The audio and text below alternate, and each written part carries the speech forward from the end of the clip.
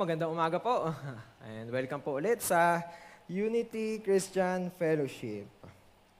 Good morning po. I pray na masigla tayo ngayong araw na ito. Batiin muna natin lahat ng magandang umaga. Kung nasan ka man ngayon, kung sino man yung kasama mong nanonood, batiin mo ng magandang umaga. Yan, good morning sa mga nandito. Yan, good morning. Batiin nyo yung mga katabi nyo, yung mga kasama natin dito ng magandang umaga. Okay? Yan. So, yan, sige. Magandang umaga. Napakalaki na nagagawa niya magandang umagang yan. Oh. Hindi niya na alam. Malaki yung natutulong niyan sa bawat tao, sa bawat isa. Yung mga maliliit na salitang ginagawa natin, malaking epekto niya sa ibang tao. Kaya huwag niyo mamaliitin niya yung mga simpleng magandang umaga, yung simpleng kamusta. Hindi niya alam kung ano nagagawa niya sa isang tao. Okay, kung last month, ang team natin last month is about faith. So ngayong month, panibagong month na naman tayo. Ngayon ay month of June, di ba? Parang ang bilis ng panahon. 2021, nasa kalagitnaan na agad tayo ng 2021, is the month of June. And our theme for this month is about the Holy Spirit. Ayun ang pag-uusapan natin ngayong araw, sa mga susunod na linggo. Pag-uusapan natin is about the Holy Spirit. Ang pangalan ng team natin is Empowered to Conquer. #led by the Spirit. So, okay. Ngayon, tayo mag-umpisa na. So, yung Holy Spirit, di ba? Sa tingin ko, alam natin lahat kung ano yung Holy Spirit, di ba? Napapakinggan natin siya, nababasa natin siya. Pero most of the time, kung mapapansin natin, siya yung madalas na nakakalimutan natin. Di ba? Most of the time, nakikita natin, Father, Son, di ba? Nakakakita tayo ng mga quotes, di ba? Mga Christian quotes, mga Bible verse na pinopost sa Facebook, sa mga social media sites. Lagi natin nakikita, Father and Son. Pero yung Holy Spirit, nakikita natin siya, kaso minsan lang. Diba? Bihira lang natin siyang mapag-usapan, bihira lang natin siyang makita. Pero actually, yung Holy Spirit, napakahalaga niyan. Kung titingnan natin sa Bible, doon pa lang sa umpisang-umpisa ng Bible, actually, sa second verse ng Bible, sinabi doon sa Genesis chapter 1, verse 1 to 2, sabi dito, di ba, in the beginning, God created the heavens and the earth. Now the earth was formless and empty. Darkness was over the surface of the deep, and the Spirit of God was hovering over the waters. Umpisang-umpisa pa lang ng Biblia, binanggit na agad yung Spirit of God or yung Holy Spirit. Actually, this puts an emphasis kung gaano kahalaga ito. Kung ano yung magiging role nito throughout the Bible. Napakahalaga ng Holy Spirit, lagi natin tatandaan yan. Di ba? So ngayon, bago tayo mag-umpisa, I want us to bow down our heads and mag-pray muna tayo. Okay? Heavenly Father, we praise you, worship you, we glorify you. Maraming salamat po ulit sa araw na ito, sa umagang ito, for this opportunity para mapag-usapan namin, Panginoon, ang salita mo. Holy Spirit, guide us today. May your words, Lord God, ang mangusap sa amin sa bawat isa. Kayo lamang, Panginoon, namin itataas. Kayo lamang, Lord God, ang aming itataas ngayong araw na ito.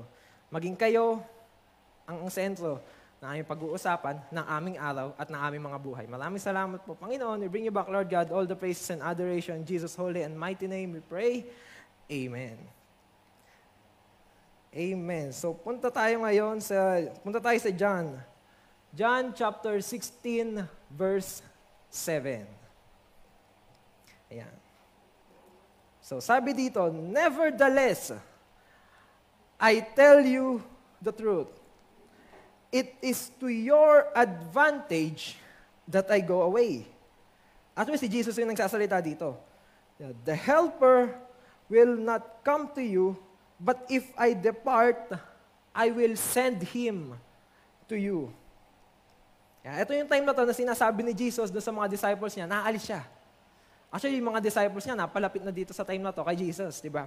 For them, Jesus is everything. Napalapit na, kasama nila si Jesus throughout their journey. Nakita nila si Jesus na nagpagaling, gumawa ng mga milagro. Tapos, ganito. Biglang sasabihin ni Jesus, aalis daw siya. Di ba? It is to your advantage that I go away. Sabi, I will go away. Actually, hindi lang yun. Sinabi pa niya, di ba? It is to your advantage. Mas okay daw. Sa ibang version, sinabi doon, it is better that I go away. It is better for you that I go away. Actually, kung nandun ka, siguro mapapatanong ka. Teka, kasama na natin yung Diyos. Kasama na natin si Jesus. okay na, di ba? Lagi natin siyang kasama. Tapos iiwan niya tayo. Di ba? Jesus, aalis, ayaw ko niyan. Di ba? Ayaw. Ayaw natin yan. Siyempre, iwanan tayo ng Diyos. Siyempre, Lord, ba't mo kami iiwanan? Pero, teka. Actually, di ba meron talaga mga parts sa Bible na kapag binasa natin, mapapaisip tayo eh. Teka, tama ba to? Actually, kahit sa buhay natin, may mga nangyayari sa buhay natin na sa una, akala natin tama, pero mali pala. And vice versa, ganun din. May mga bagay na akala natin mali, pero tama pala. Kaya hindi talaga okay na susundin natin yung emotions natin, yung feelings natin. Okay? Huwag natin susundin yan. Wag na wag. Hindi maganda yan, di ba? Your heart will always, it will deceive you. Ayan. Diba? Siguro kung isipin natin kung nandito si Jesus sa mundo ngayon, siguro ang ganda. So kung nandito si Jesus, siguro, di ba, parang saya. Kung nasan man si Jesus siguro ngayon, kung nasan bansa man siya ngayon, siguro lahat ng tao nagpapaunahan pumunta doon. Ano, nasa Israel siya, siguro ang daming book, ang daming plane ticket papunta doon. Lahat ng tao nagpapaunahan para makita lang si Jesus. Pero kung titingnan natin maigi, dati, nung panahon, sa panahon nila dati, yung mga religious person, yung mga Pharisees, yung nga dapat nasusunod kay Jesus, yung dapat na magsuserve sa Kanya, ayun yung mga taong tumuligsa sa Kanya. Ayun yung mga taong pumatay sa Kanya, nagpapako sa Kanya. Di ba? Ganun, di ba? Sila nga dapat di ba? Sila yung mga religious person, sila yung mga nag-aaral ng Torah dati. Pero ang nangyari, sila pa yung tumaligsa dun sa author. Binabasa nila yung word, pero yung author, pinagtabuyan nila. Di ba? Kung titingnan natin, having Jesus physically around us, nakita natin yung resulta. So, totoo nga yung sinabi ni Jesus na it is better for me to go. It is to your advantage. It is better that I live. Kasi kapag umalis si Jesus, dadating yung helper. At yung helper ay yung Holy Spirit. Makikita natin sa Book of Acts. Sa Book of Acts, doon nag-umpisa yun. Makikita natin, dumating yung Holy Spirit, yung mga dating tumutuligsa sa Kanya, yung mga dating umuusig sa Kanya na ligtas. Yung mga dating disciples, yung mga followers niya, dati nasunod lang sa Kanya. Pero doon sa Book of Acts, makikita natin, kumikilos na sila, ginagamit na sila ng Diyos. Nakikita natin, di ba, pumupunta sila kung saan-saan para ibahagi yung salita, para ibahagi yung pagmamahal ng Diyos sa buong mundo. Yung mga disciples niya na dati nagdadaw, dati natatakot, dati nahihiya, ngayon hindi na. Gawa ng helper, di ba, kumilos sila. Umalis sila, humayo sila. Diba? Pinapakita dito that there is indeed power in the Holy Spirit. There is power in the Holy Spirit. Oh, ngayon na dumating na yung Holy Spirit, 'di ba? At this time ngayon kasama na natin yung Holy Spirit. Hindi na natin kailangan pumunta sa iba-ibang lugar para lang makausap. Ang Diyos nandiyan na, nasa loob na natin. 24/7, kahit kailan mo gustuhin, kahit kailan, anong oras man, pwede mo siyang kausapin. Pwede natin siyang lapitan, hindi mo kailangan umalis. Kahit nasan ka ngayon, kung nasan ka ngayon, nasa jeep, nasa bahay, nasa trabaho, kung nasan ka ngayon, pwede mo siyang kausapin, pwede mo siyang lapitan. Actually, yung Book of Acts, kung mapapansin natin, di ba, Acts of the Apostles, nung time na to, ito yung time na kumilos na, kaya nga Acts, di ba? Kung mapapansin din natin, walang pangalan ng tao dito, walang Matthew, walang John, walang Mark, di ba? Acts of the Apostles, it is the Acts. Dito, nag-umpisang kumilos yung Holy Spirit through the apostles, at hindi lang through the apostles, kundi pati gamit tayo. Hanggang ngayon, nagpapatuloy yung gawa ng Holy Spirit. Hanggang ngayon, nagpapatuloy yung gawa ng ating Diyos. Sabi ni Jesus na kapag dumating yung Holy Spirit, there will be greater works. Bakit greater work? Kasi dati, di ba, kung makikita natin dati, ang kumikilos si Jesus, yung disciples niya, Pero ngayon, yung time ngayon na dumating yung Holy Spirit, hindi lang sila yung kumikilos. Ngayon, lahat ng tao, lahat na may Holy Spirit, kumikilos na. Maraming mga tao na ang kumikilos. And it is because the power of the Holy Spirit. Holy Spirit is God, but He's not limited with the physical body. Diba? He lives in you. He lives in each and every one of us. He lives in me. He lives in us. And ang nakakalungkot, minsan marami sa atin, nalilimutan to. Nalilimutan natin na yung Holy Spirit pala ay nasa loob natin. Nasa akin, nasa iyo.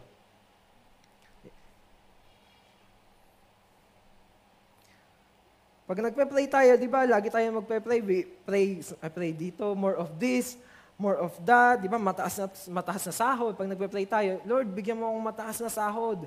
Bigyan mo ako ng magandang trabaho, malaking bahay, magandang bahay, masayang pamilya, at kung ano-ano pa.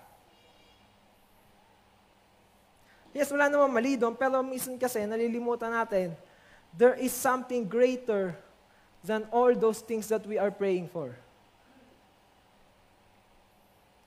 Na yung hinahanap pala natin na magandang bahay, magandang buhay, mataas na sahod, ay matatagpuan lang natin sa Holy Spirit. Minsan kasi hinahanap natin sa labas ng mga bagay na to eh. Pero hindi natin nalalaman, hindi natin na-recognize na yung hinahanap pala nating sagot ay nasa loob natin. Kaya imbis na maghanap tayo kung saan-saan, sa labas, dito, kung saan-saan, balik ka sa loob mo. Babalik tayo sa loob natin.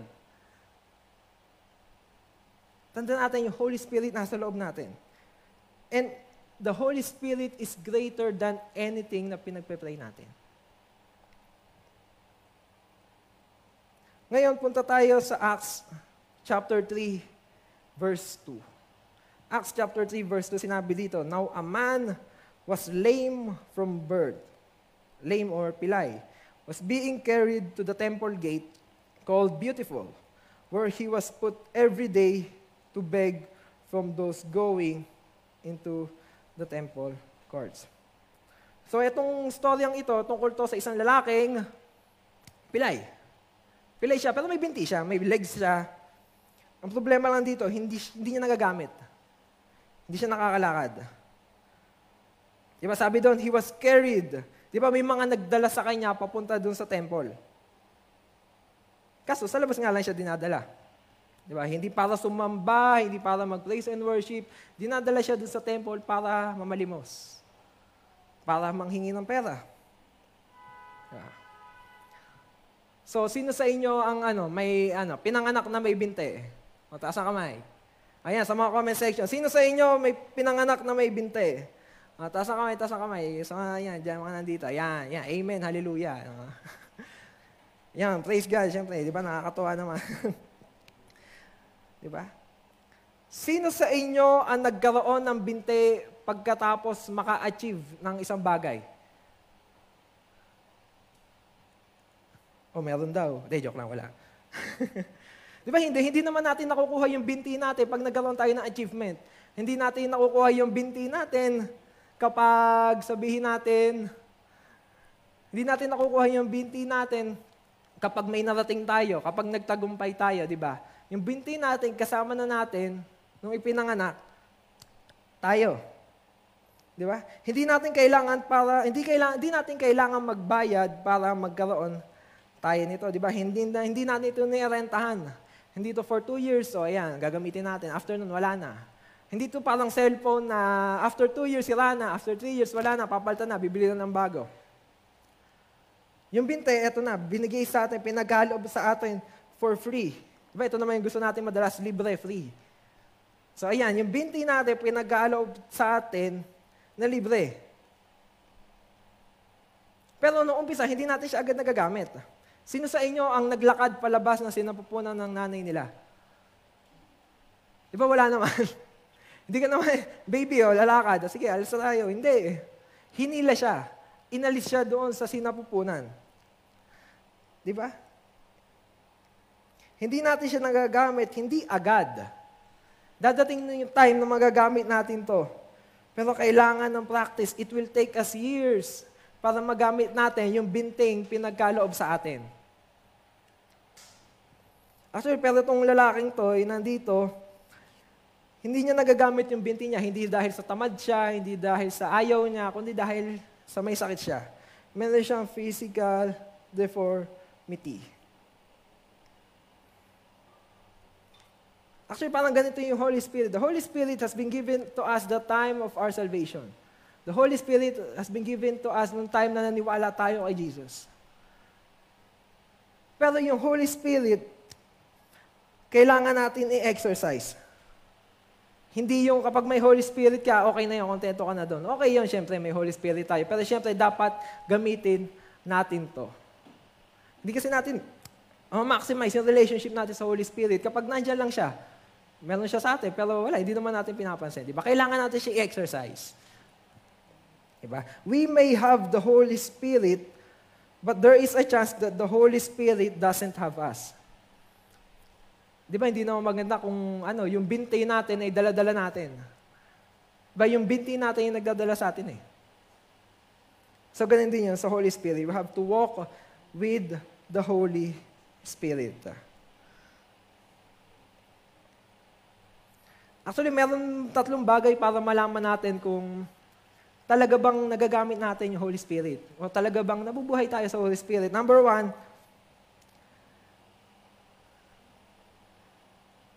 pag palagi tayo hinihila papunta sa church. Ito pala, yung 3 points na kailangan natin para malaman natin kung hindi pa ba tayo nabubuhay sa Holy Spirit. Okay? Sorry, medyo nalito lang ako. Number 1, palagi tayong hinihila papunta sa church.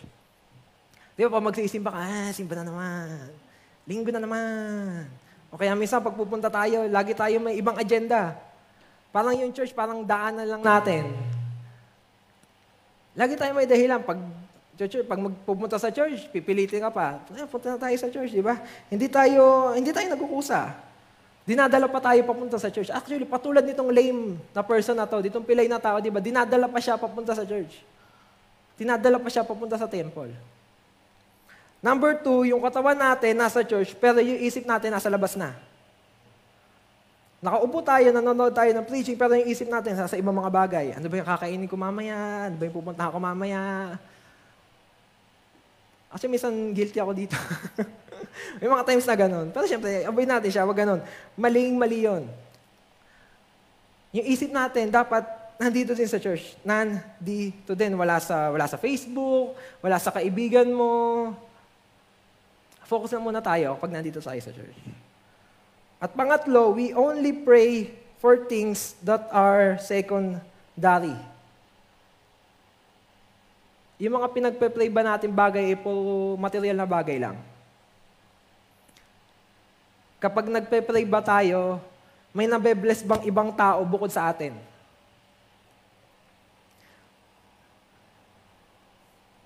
Etong lalaki sa kwentong ito, pagkatapos niya makalakad, ano ginawa niya?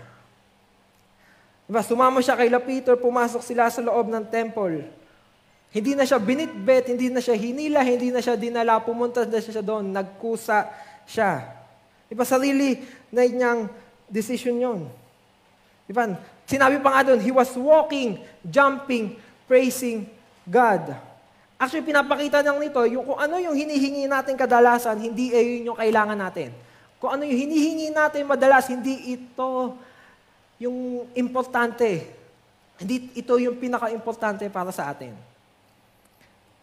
Ginawa niya to, nag-praise siya kay Lord, tumalon siya, wala pa siyang pera nun. Pero ang ginagawa niya sa labas nung una, nangihingi siya, namamalibon siya, nangihingi siya ng pera. Pero nung time na nakalakad siya, pinraise niya si Lord. Nagsamba, nagpuri siya sa Panginoon. Mas importante pa sa pera yung ginawa ni Lord sa kanya through Peter. Diba? Inactivate ni Lord yung mga binti niya, pinagana niya yung mga binti niya, yung mga binting kasama na niya nung pinanganak siya, ngayon nagamit na niya. Actually, this is my desire for today, not to give you anything but to activate what you already have. To activate kung ano ba yung nasa loob na natin.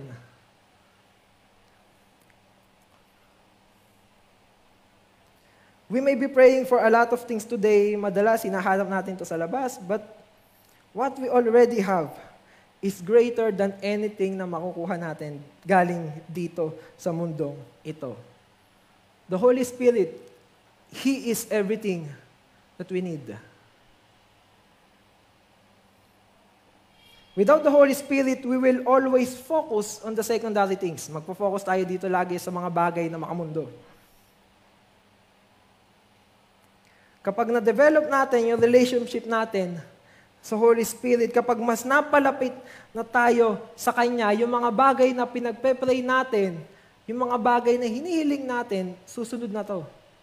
Maaaring minsan mabagal, pero slowly but surely. Diba sabi nga, seek ye first the kingdom of God and all of these things will be added unto you. Uunahin natin lagi si Lord. Uunahin natin Holy Spirit. Ngayon pumunta tayo sa verse natin for today. Punta tayo sa Matthew chapter 3, verse 16. When he had been baptized, Jesus came up immediately from the water, and behold, the heavens were opened to him, and he saw the Spirit of God descending like a dove and alighting upon him. Sige, tuloy natin. Verse 17, and suddenly a voice came from heaven saying, "This is my beloved Son, in whom I am well pleased." Then Jesus was led up, chapter 4, verse 1, by the Spirit into the wilderness, to be tempted by the devil. And when he had fasted 40 days and 40 nights afterward, he was hungry. Ang pag-uusapan natin today is how can we cultivate or activate our relationship with the Holy Spirit. By the way, ang title nga pala ng preaching natin for today is Relationship with the Holy Spirit. So, punta tayo sa first point natin. First point natin, see the Holy Spirit as a person. See the Holy Spirit as a person. Ang Holy Spirit, hindi lang siya basta kalapate.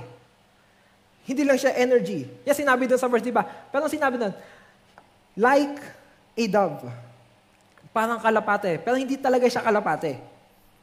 Madalas kasi iniisip natin, di ba? Ang Holy Spirit, kalapate, experience, kapangyarihan, apoy, langis, pag-iyak, tongues, speaking in tongues. Yes, nagagawa to ng Holy Spirit. Pero yung Holy Spirit mismo is a person. Kung mapapansin din natin doon sa binasa nating verse kanina sa John chapter 16, verse 7. Di ba sinabi ni Jesus doon, I will send Him to you. Hindi sinabing, I will send it to you. And yung Him na yon, capital H.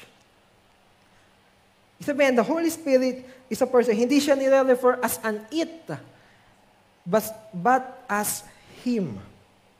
Diba, kapag sinabing Father God, diba, madali natin naiisip yan eh. Siyempre, may tatay tayo, meron tayong makikita agad, mabivisualize agad natin siya. Diba, pag Father God, madali lang eh, diba? Makikita natin, tatay. May model agad tayo. Pag si Jesus naman, yung Son, may isip agad natin, lalaki, may balbas, may butas sa wrist, isang Jewish man, di ba? May visualize agad natin, makikita agad natin. Pero pagdating sa Holy Spirit, ano kaya pwede? Kaya minsan cloud, minsan hangin, minsan apoy. Pero ngayon, ano bang pipiliin ko ngayon?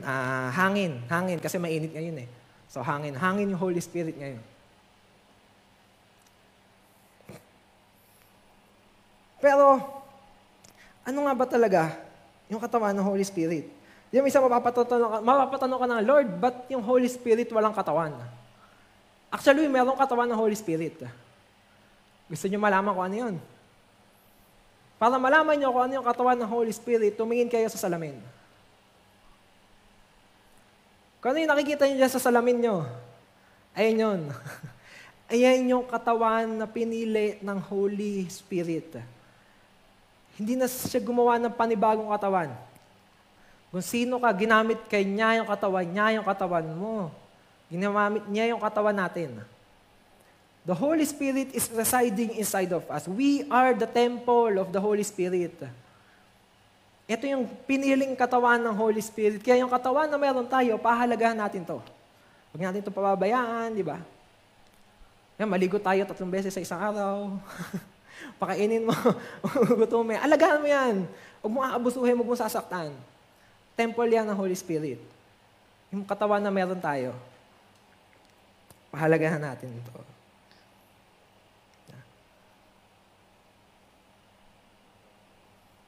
The Holy Spirit is no less than a person. Actually, yung Holy Spirit gusto ng fellowship. The Holy Spirit is giving us fellowship. Ito yung isa sa mga bagay na binibigay ng Holy Spirit. The same way the Father loves us, the same way Jesus gives us grace. The Holy Spirit wants fellowship with us. 2 Corinthians chapter 13, verse 14. May the grace of the Lord Jesus Christ and the love of God and the fellowship of the Holy Spirit be with you all. Umakyat si Jesus sa langit, tapos bumaba yung Holy Spirit dito, and one of the reasons is for Him to have fellowship with us.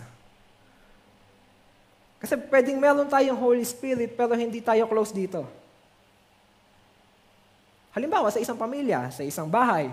Kanyari sa isang bahay, may isang pamilya. Magkakasama lahat, yung kompleto, nanay, tatay, anak. Pero hindi sila nag-uusap. Hindi sila nagpapansinan. Walang imikan, wala kahit ano. Actually, minsan ganun yung nangyayari sa atin. Kasama natin yung Holy Spirit, nandito siya sa atin, nasa loob natin, pero hindi natin siya kinakausap. Hindi natin siya napapansin. Lumilipas yung mga araw na hindi natin siya nakakausap. Huwag natin hahayaan na gano'n. The Holy Spirit longs for our affection. He longs for fellowship with each one of us. Huwag natin hahayaan na matatapos yung isang araw na hindi natin nakakausap yung Holy Spirit, na wala tayong fellowship sa Kanya. Intimacy begins when we know that the Holy Spirit is not an it. It is not a force, but a person. Amen. So, punta tayo sa ating second point.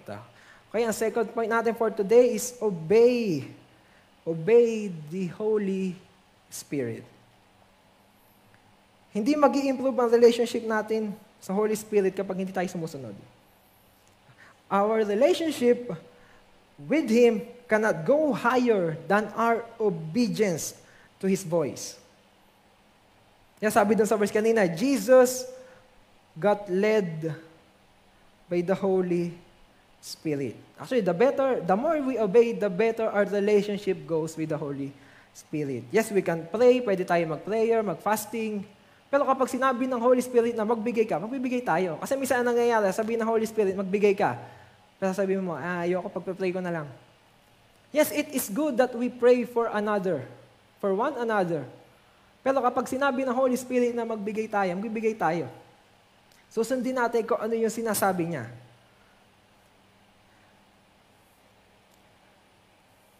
Ito lagi nating tatandaan kapag may pinapagawa yung Holy Spirit. Kapag may pinagawa sa atin ng Holy Spirit, meaning we already have what it takes para magawa yung pinapagawa niya. We already have what it takes para maka-accomplish kung ano man yung kanyang pinapagawa sa atin. Pero instead of focusing on the leading of the Holy Spirit, dapat mag-focus muna tayo sa being filled with the Holy Spirit. Sinabi dun sa verse kanina, di ba? Kung titingnan natin si Jesus, bago siya ma-led, bago siya i-lead ng Holy Spirit, He was first filled with the Holy Spirit. Napuno muna siya bago siya na-lead, bago siya pangunahan Holy Spirit. Kasi whatever you are filled with will lead your life. Ulitin ko, whatever you are filled with will lead your life. Actually, it is said in the Bible, be filled with the Holy Spirit. Hindi sinabing, wait for the Holy Spirit to fill you. Sinabi niya, be filled with the Holy Spirit. It is our job to be filled by the Holy Spirit. We have to move, we have to act. Kailangan may gawin tayo para ma-fill tayo ng Holy Spirit. Actually, yung being filled with the Holy Spirit ay ikinumpara sa pagiging lasing.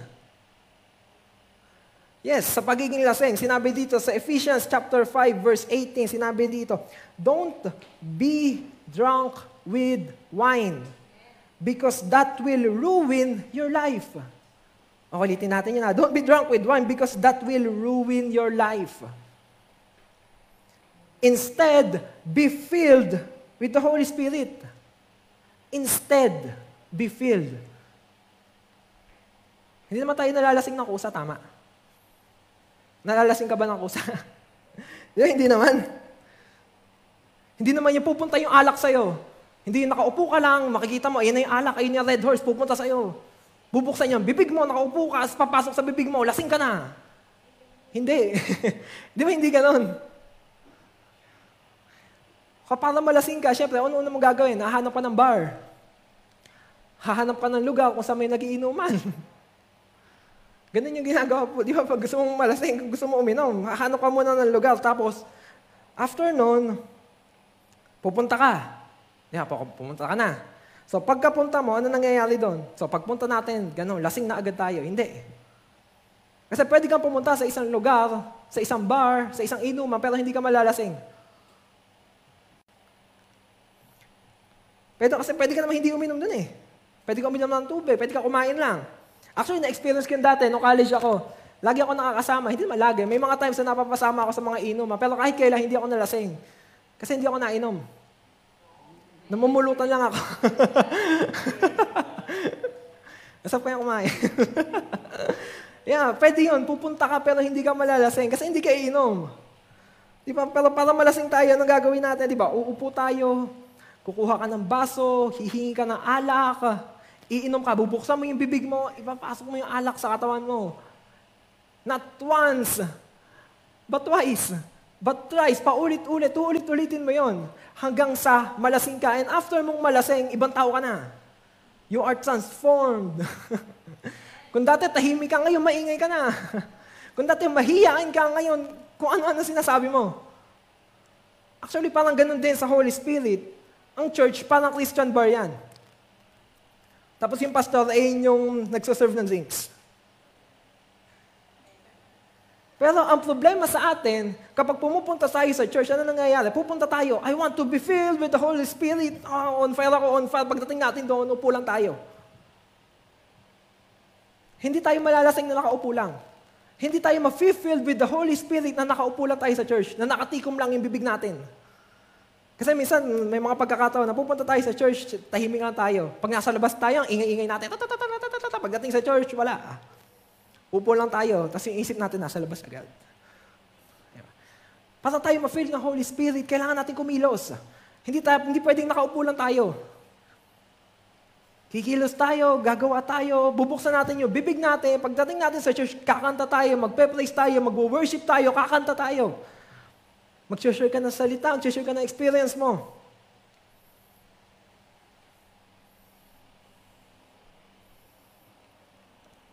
Kung gusto natin mapuno, kailangan natin kumilos.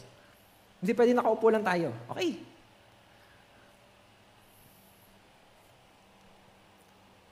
Pero kasi minsan, sasabihin natin, hindi ko kasi feel eh.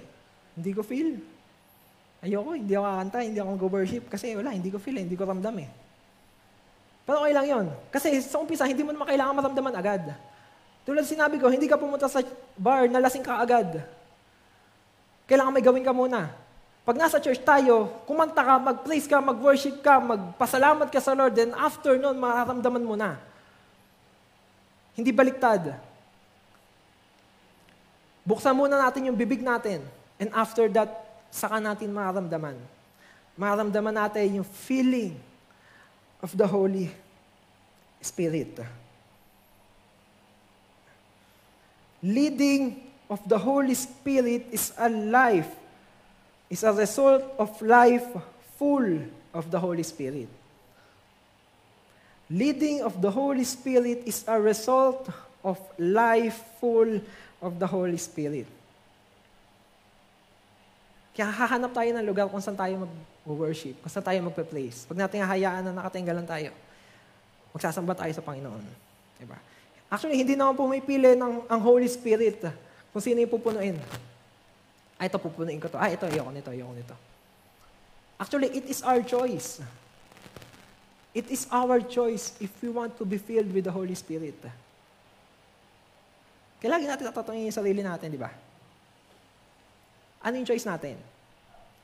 Let's always choose to be filled with the Holy Spirit. Amen. So number 3, third and last point natin, trust. Trust the Holy Spirit. Kanina obey, ngayon trust. Your relationship with the Holy Spirit cannot go farther than your trust or ability to stand on His Word. Kung kanina, di ba, kung maalala nyo, kanina higher, so obedience higher, ngayon farther. The Holy Spirit will bring us to the place only His Word can get us through. Diba? Saan ba nilid ng Holy Spirit si Jesus? Di ba sa wilderness? Nilid niya si Jesus sa wilderness to fast, to sacrifice. Actually, isa sa mga way para malaman natin kung nililid tayo ng Holy Spirit, kung ang kapalit nito ay yung desires ng laman natin, yung desires ng flesh natin. Doon natin malalaman kung nililid tayo ng Holy Spirit para mawala yung pride natin, yung selfishness natin, yung ego natin. Kung babasahin natin ulit yung verse kanina sa Matthew, sabi nung, pagkatapos ng 40 days, hindi na nabanggit yung Holy Spirit. Na para bang iniwan na niya si Jesus. Pero hindi. The Holy Spirit in our wilderness time hides in His Word. Di ba, ang ginawa ni Jesus, no, ginamit nga yung salita ng Diyos. He spoke of the Word. Hindi natin makikita yung Holy Spirit sa mga emotions natin, sa nararamdaman natin. Kasi, wag mo na subukan. Kasi pag hinanap mo yan sa emotions natin, sa emotions nyo, wala, puro negativity makikita natin. Lungkot, doubts, takot. Ang Holy Spirit, hahanapin na sa Word, sa salita ng ating Panginoon. Kaya magbasa tayo, speak of the Word, mag-share tayo. And after natin magawa yung malalampasan natin, kung ano man yung binabato sa atin, ng kaaway. There will be times that God will test us. Yung pagkakataon na itetest tayo ni Lord. And pag dumating yung mga panahong yun, wag tayo mag-rely sa feelings natin. Wag tayo mag-rely sa takot natin. Wag natin hahayaang pangunahan tayo ng takot, ng doubt, kung ano man negative feelings ang nararamdaman natin. He is our guide. The Holy Spirit is our guide. Actually, yung Bible, parang ito yung mapa natin eh. Ito yung mapa. And minsan, basa ng mapa, aral ng mapa, pero hindi natin napapansin na yung guide pala kasama na natin. Nakasama pala natin yung magtuturo sa atin kung paano gamitin ng tama yung mapa. He is our guide. Huwag natin kakalimutan yan. The scriptures will tell us not to marry an unbeliever. Pero it is the Holy Spirit that will tell us who to marry who to marry dun sa 1 million o kaya ilang milyon Kristiyano. Diba? The Holy Spirit, sasabihin sa atin ng Holy Spirit na magsimba ka, na magsimba tayo. Pero yung Holy Spirit na magsasabi sa iyo kung saan ka dapat magsimba. He is our guide. Magtiwala tayo sa Kanya, makinig tayo sa Kanya sa kung anong sasabihin niya. Kasi kung ano man nasasabihin sa atin ng Holy Spirit, sigurado, garantisado, tama yan. 150%. Yan.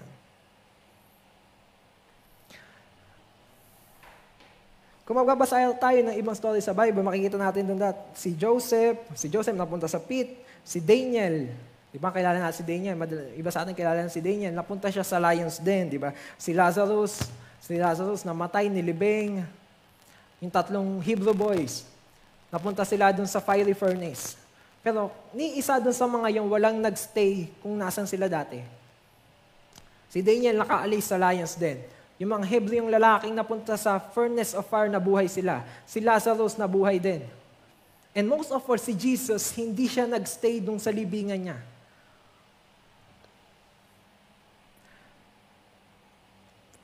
Kung ano man yung pinagdadaanan natin ngayon, dadating din yung araw na magbabago ang lahat.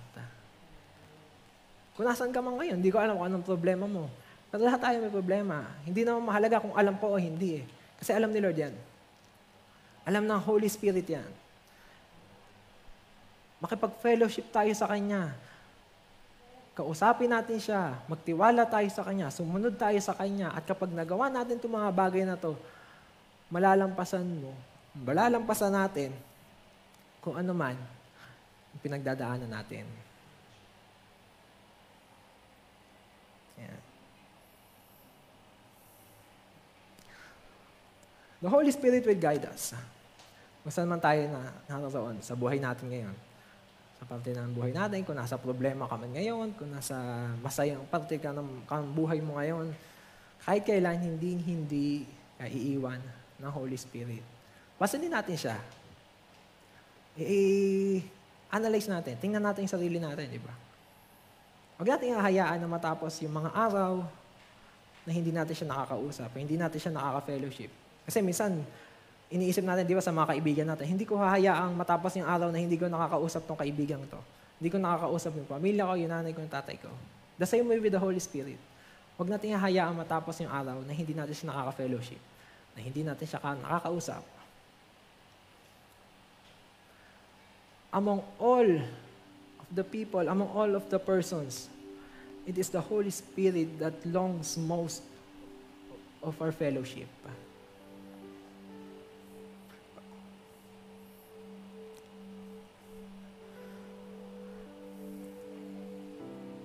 I want you to bow down. Bow down your head. Mag-pray tayo kay Lord. Yeah. Pray natin tayo. Let us close our eyes and feel the presence of the Lord. Heavenly Father, praise you, we worship you, we glorify you. Maraming salamat po sa Holy Spirit na nasa loob namin ngayon. Help us para mas mapalapit pa kami sa Holy Spirit. May our relationship with the Holy Spirit grow stronger day by day. Change our hearts na sana hindi matatapos yung mga araw, yung mga linggo, yung mga buwan, yung mga taon na dadaan na hindi namin nakakausap ang banal na Spirito. Thank you, Holy Spirit, for guiding us, for being with us all the time, for being with us all the days of our lives. We will trust you. We will obey you, no matter what happens. Again, maraming salamat po, Panginoon. We bring you back, Lord God, all the praises and adoration. In Jesus' holy and mighty name, we pray. Amen. So ngayon, pray muna tayo.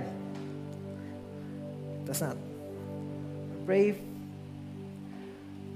natin yung prayer of deliverance. Ngayon, isuko natin sa Panginoon yung buhay natin. Kung sa tingin mo kulang pa, sige lang, pagpatuloy natin.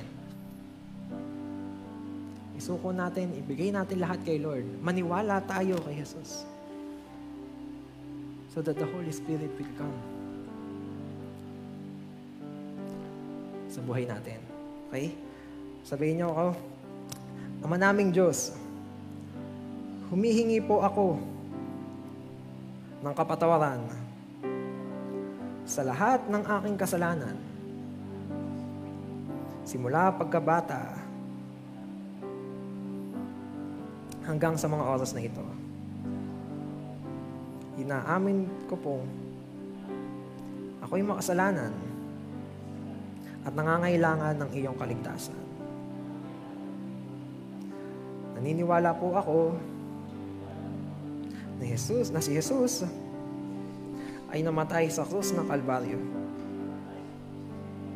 at muling nabuhay upang ako'y tubusin sa aking mga kasalanan.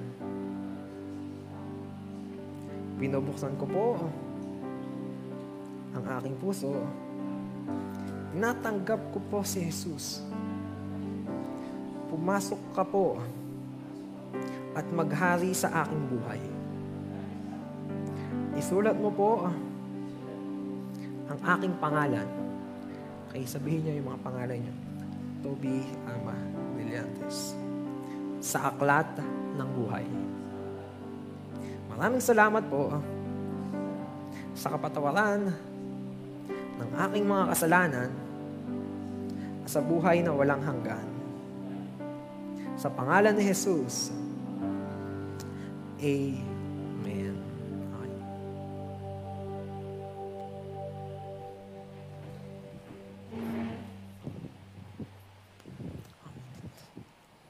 Praise God.